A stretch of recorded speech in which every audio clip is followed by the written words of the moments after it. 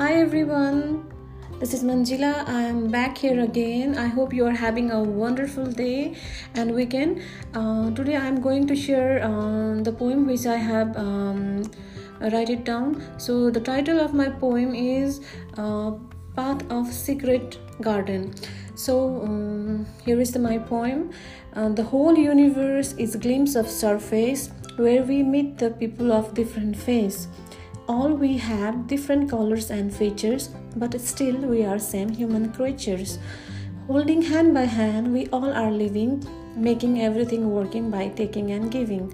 Walking down the city, I can see the line, engaging and rushing to build everything demonstrate. Life shows you several circumstances involved, but making faith within all we need each other to hold. Sunshine and dark is the universal process, so dear humans, there is nothing to depress.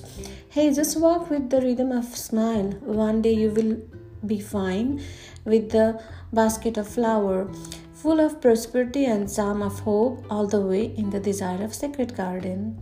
I hope you like this poem. So this is the small poem which I truly feel individually. So I hope you like this, and thanks for listening, and have a good weekend, and keep on supporting my podcast, and keep on inspiring and motivating me. Thank you.